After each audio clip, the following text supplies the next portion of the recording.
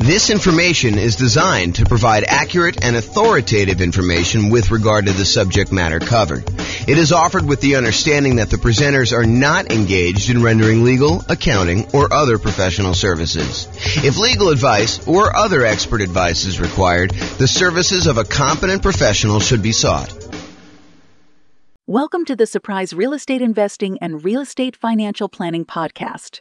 Learn all about investing in real estate in Surprise, Arizona, with a combination of real estate financial planning and modeling with numbers specific to Surprise, plus syndicated, more generalized recordings of live and pre-recorded real estate investing classes.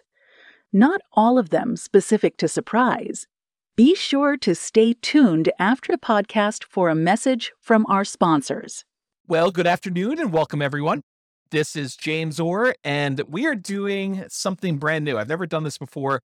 I've been watching these reaction videos where we have musicians listen to bands for the first time, and we get their kind of like natural, unscripted reaction to hearing some of these epic songs.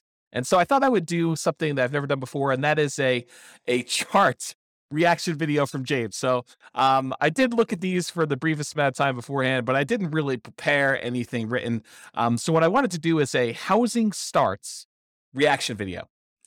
So these are charts. There's two charts that I'm going to go over, and it's going to be a relatively short video. I'm trying to get these kind of like podcast episodes down to about 15 minutes each, so we'll see how I do on this one. But this is Bill McBride from the calculatedriskblog.com. If you haven't seen his stuff, some really good data on there about the real estate market. And he shared an article from a housing economist, Tom Lawler, who I'm not super familiar with, but seems like a pretty smart guy from what the article said. And he had two images in there about housing starts. One of them was for single family homes, and the other one was for 5+ multi-unit. And so real estate investors that are interested in new construction or specifically like larger multifamily, 5+ units, kind of multifamily properties, you'll find these charts super interesting. And I think I'm going to talk a little bit about inventory. So I'll put the URL to the actual article with the two images in the show notes for you if you want to go look it up. And I'd recommend you check out Bill's blog for some additional content over time. But this is what I'm going to be going over. So here's chart number one. And chart number one, it's a chart going all the way back to 1969, all the way through to basically current time. And this is October of 2022 that we're recording this. And it came out, the post was sent to me today via email. And it is the new construction, housing starts, and completions. So it shows two lines on here, basically one showing how many new construction properties, 1-unit structures, so single-family homes, were started, and then how many were completed. And the two different lines show you how many were started and how many were completed, so you can get a gauge of, if we're starting a whole bunch and then we have a little delay in when we complete them or what's exactly happening. In addition, on this particular chart, Bill McBride also points out any recessions we had. So the recessions are these vertical blue bands showing you when we entered recessions. And so the numbers are in thousands. So it started off in 1969. We had about, just eyeballing it there, about 900,000 new construction starts, and it is seasonally annual adjusted rolling average for these. So it kind of gives you an idea of what the past 12 months were for doing this. So in about January of 1969, we were doing about 900,000 new construction properties being started, and about 870,000 or so actual completions. And so the number of starts exceeded the number of completions. So we were basically we were starting more than we were delivering, if you kind of think about it that way. And then that started, in 1969, we started on a decline. And so we started to decline as we headed into a recession in about 1970 or so. And so at that point, the number of starts went slightly under the number of completions. So we started building fewer, and by we, I mean like the nation. So this is not just me. And I assume this is U.S., by the way. I don't know if it's true or not, but I believe this is the United States housing starts and completions. And so anyway, going into 1970, they were starting fewer than they were completing. So we had this kind of reversal as we entered that recession. And then there was a bottoming out, so, probably midway through 1970.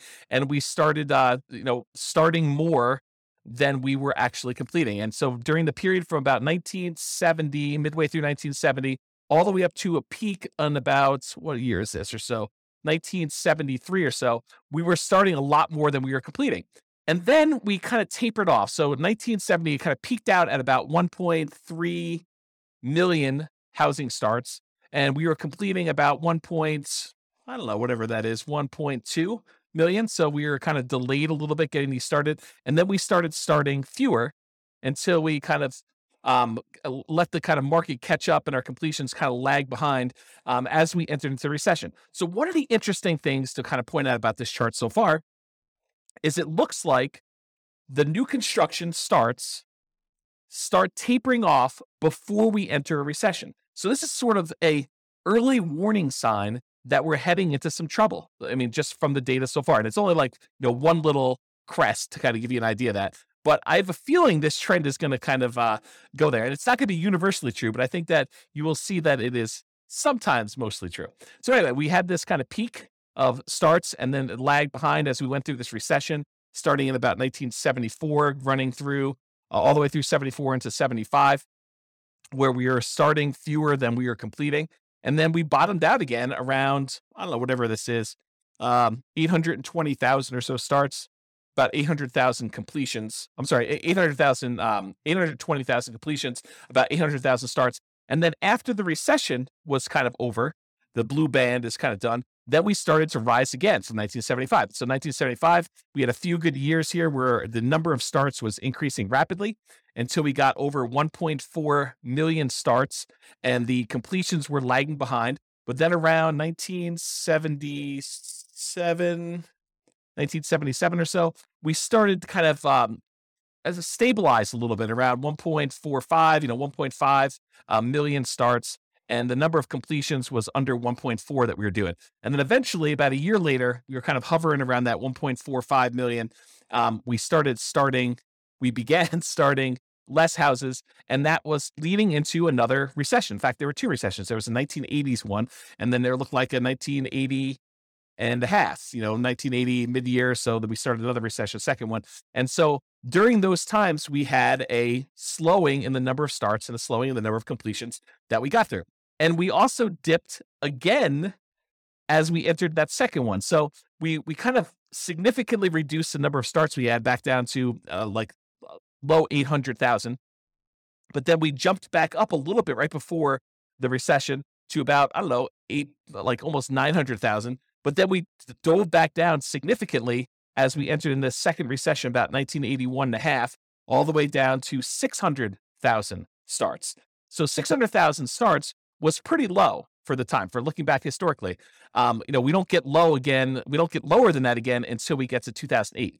So anyway, then after this recession in 1983, the number of starts increased and the number of completions kind of lagged behind, but we were always around this, a million or so once we got to kind of speed there with the number of starts. It kind of peaked out at 1.2. And then we had another recession in the 1990 mid-year or so, and we did kind of start coming down. This was a slower decline than we'd seen in the previous two. So we kind of started not building as much in 1987, and it slowly declined all the way through the end of that recession after 1991. And then from 1991, we were doing about 800,000 starts at about that point. And then from about 800,000 starts all the way up, it kind of grew. There was a little bit of a pullback in 1994, a little bit of a pullback again in 1996, a little bit of pullback in 2000, but we were always above this 1 million starts mark going to there. And we eventually peaked out in about 2006 or so, where we had about 1.7 million housing starts. Now, remember, this is 2007, right before we had this big real estate market crash. And some would argue that, there were signs of stuff going on there, but the builders were aware. I mean, they knew what was going on. They started doing less starts with their housing. And we saw a significant, precipitous drop from the about 1.7 million housing starts through the recession in 2008, 2009, where it bottomed out at about low 400,000. So we went from producing about 1.7 million to about 400,000 new construction starts. Now, at this point, I want to pause. And I want to tell you that if you just eyeball it, I haven't done any math on this, but if you just eyeball it, it looks like the average, there are definitely times significantly above, there are definitely times significantly below, but the average number of housing starts is about 1 million. Sometimes it's as low as, the 400,000 that we just kind of talked about, 600,000 back in 1982. But it's been as high as, 1.45. It's been as high, and that was in 1978, or as high as 1.7 million back in 2006. But overall, we've kind of hovered around this 1 million housing kind of points. And remember, this is going all the way back to 1970. Was the population of the United States lower or higher than it is now? It was lower. And so one might expect, a reasonable assumption might be that with an increasing population, we might need to build more housing, kind of replace the old stock that's being demolished or kind of getting removed from the circulation there, and also an increasing population there. So for a period of time, going from whatever this is, 2010, all the way through to about 2021. So about 11 years or so, we were significantly below that 1 million per year mark. So we were producing, new construction was starting less than 1 million houses. So we had a net shortage of properties that we were starting at that point. So if you think about this, we were building fewer than we needed for the last decade or so. And in the last year or two, if we look at, this is 2022 right now, and we kind of just dropped off. But if you look at the last couple, we were producing, I don't know, maybe close to 1.2 million, probably 1.15 million properties. And then we kind of started tapering off. We had a little decline here. I think this must have been kind of COVID happening here. And then we kind of bumped back up, maybe some supply chain issues and things of that nature. But we've noticed the last, whatever time period this is, maybe half year or so, we've seen a drop off in the number of houses being started. And we were going from about 1.15 million to the last data point on here, which looks like toward the end of the year. So probably right about now, it's probably about 1.1 million. And the number of completions is lagging behind. So the point I'm trying to make here with this, my kind of first reaction to this is, historically, for the last 10 years or so, and if you go back, this kind of precipitous drop from 2006 all the way through 2009 or so, we were starting to drastically reduce the number of new construction properties that we were building. And then for about 10 years, we were under the average of what we've been needing to build in order to have the number of housing starts. And so right now, we're kind of like recovering. And this is a sign that maybe with this peaking out, that we will likely see a recession. And I don't think that's a too hard of a prediction to make with as rapidly and aggressively as the Fed has been increasing interest rates in order to get inflation under control, that we might be heading into a recession. I think that's partly what they said, is that this might hurt a little bit, but we're going to try to get inflation under control. So, but you could see this reflected in housing starts is kind of the point I'm trying to make. Now, there are definitely some false kind of like tops when you look at this, little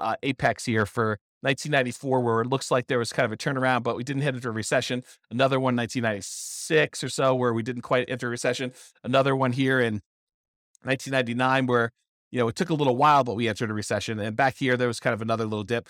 But overall, I would say there tends to be a pattern that when new construction starts to crest, where we're not doing as many starts anymore, and we start producing less new houses than we did before, that is a early warning sign that we are heading into recession. I don't know if this is universally true. I'm just interpreting the map. This is my reaction to it. Okay, so that is all the single family homes, one unit structures rolling 12 months. Now let's take a look at the next one. This one is similar chart, except this is showing housing starts and completions for 5+ units. So an interesting thing about 5+ units, just kind of a backstory here. If you want to buy a single family home, duplex, triplex, or fourplex, you can use a lot of the traditional residential mortgage financing. You can get a FHA loan to buy a single family home, duplex, triplex, or fourplex. You can do VA home to buy a single family home, duplex, triplex, or fourplex, as long as you own or occupy it. This is very this conventional financing for being able to get up to 4 units. But as soon as you get 5 units or greater, it transitions to a commercial loan. And most of the commercial loans, there's exceptions to this, but most of the commercial loans that are available tend to be some type of adjustable rate mortgage, and they tend to be for less than 30-year fixed terms. So you may have a 30-year amortization schedule, but the loan might be a 10-year loan that you either need to, it has a balloon on it, which you need to pay off the whole thing or refinance it after 10 years, or there might be a 5-year period, and then another 5-year period, then another 5-year period, and then you need to balloon or pay it off or something like that.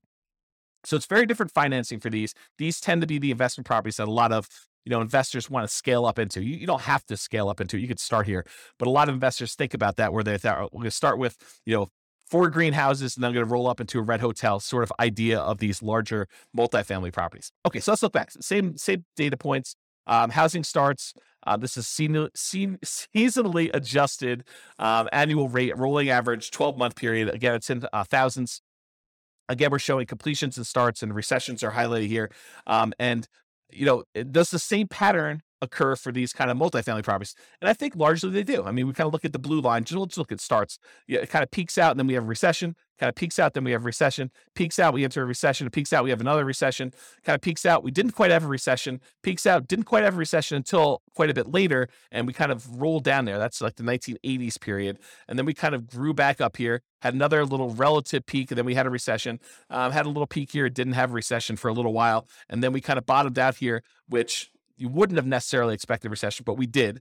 And we had a little peak inside the recession in the 2008, 2009 period. And then we bottomed out really low. And then we kind of came up here. And now we're showing that we're having, relative, it's not like all-time highs, but we're having a relative high for the number of starts we have for the last, whatever this is, going back all the way back to 1987. So back in the 70s, we were producing a lot of these 5+ unit structures. And back in the 80s, we were doing about half as much, maybe a little bit more than half as much. We were doing 900,000 5+ units starts back in the early 1970s. And then by the time we got into the 80s, we were doing about 600,000. So not quite half, maybe 2/3. And then we dropped really far off. The low here, besides the 2010, right after that really big recession, real estate recession there, the low here was like 1993, where we were only doing little over 100,000 5+ unit starts. And if you wonder to yourself, where's all the inventory of these 5+ units that we're looking for? And it shows in this chart that we've had a shortage of new construction 5+ units. And so you could see, I don't know if I'm just eyeballing this for an average, the more recent time I'd say probably is in this 300,000-ish range. But if you go back and you look at all the way back to 1969 or so, I'd probably bump it up to be closer to this, 400, maybe 450,000. So to have these starts be at, just over 500,000, 520,000 or so right now for these 5+ units doesn't seem that high. It's not like we went ridiculously high back to what we were doing in the 70s. It is a little bit above the average for what we've been doing, but we had what I would consider to be a relative shortage. If we were used to producing, what did I say here? 400 to 500,000, sort of an average if you include these really high peaks here. If we were used to producing between 400 and 500,000 of these 5+ unit properties, and for the last, whatever this has been, when was the last time we were up around 450? Back to 1988, somewhere in the 80s, that we've been kind of like underproducing the number of units we had there for a long time.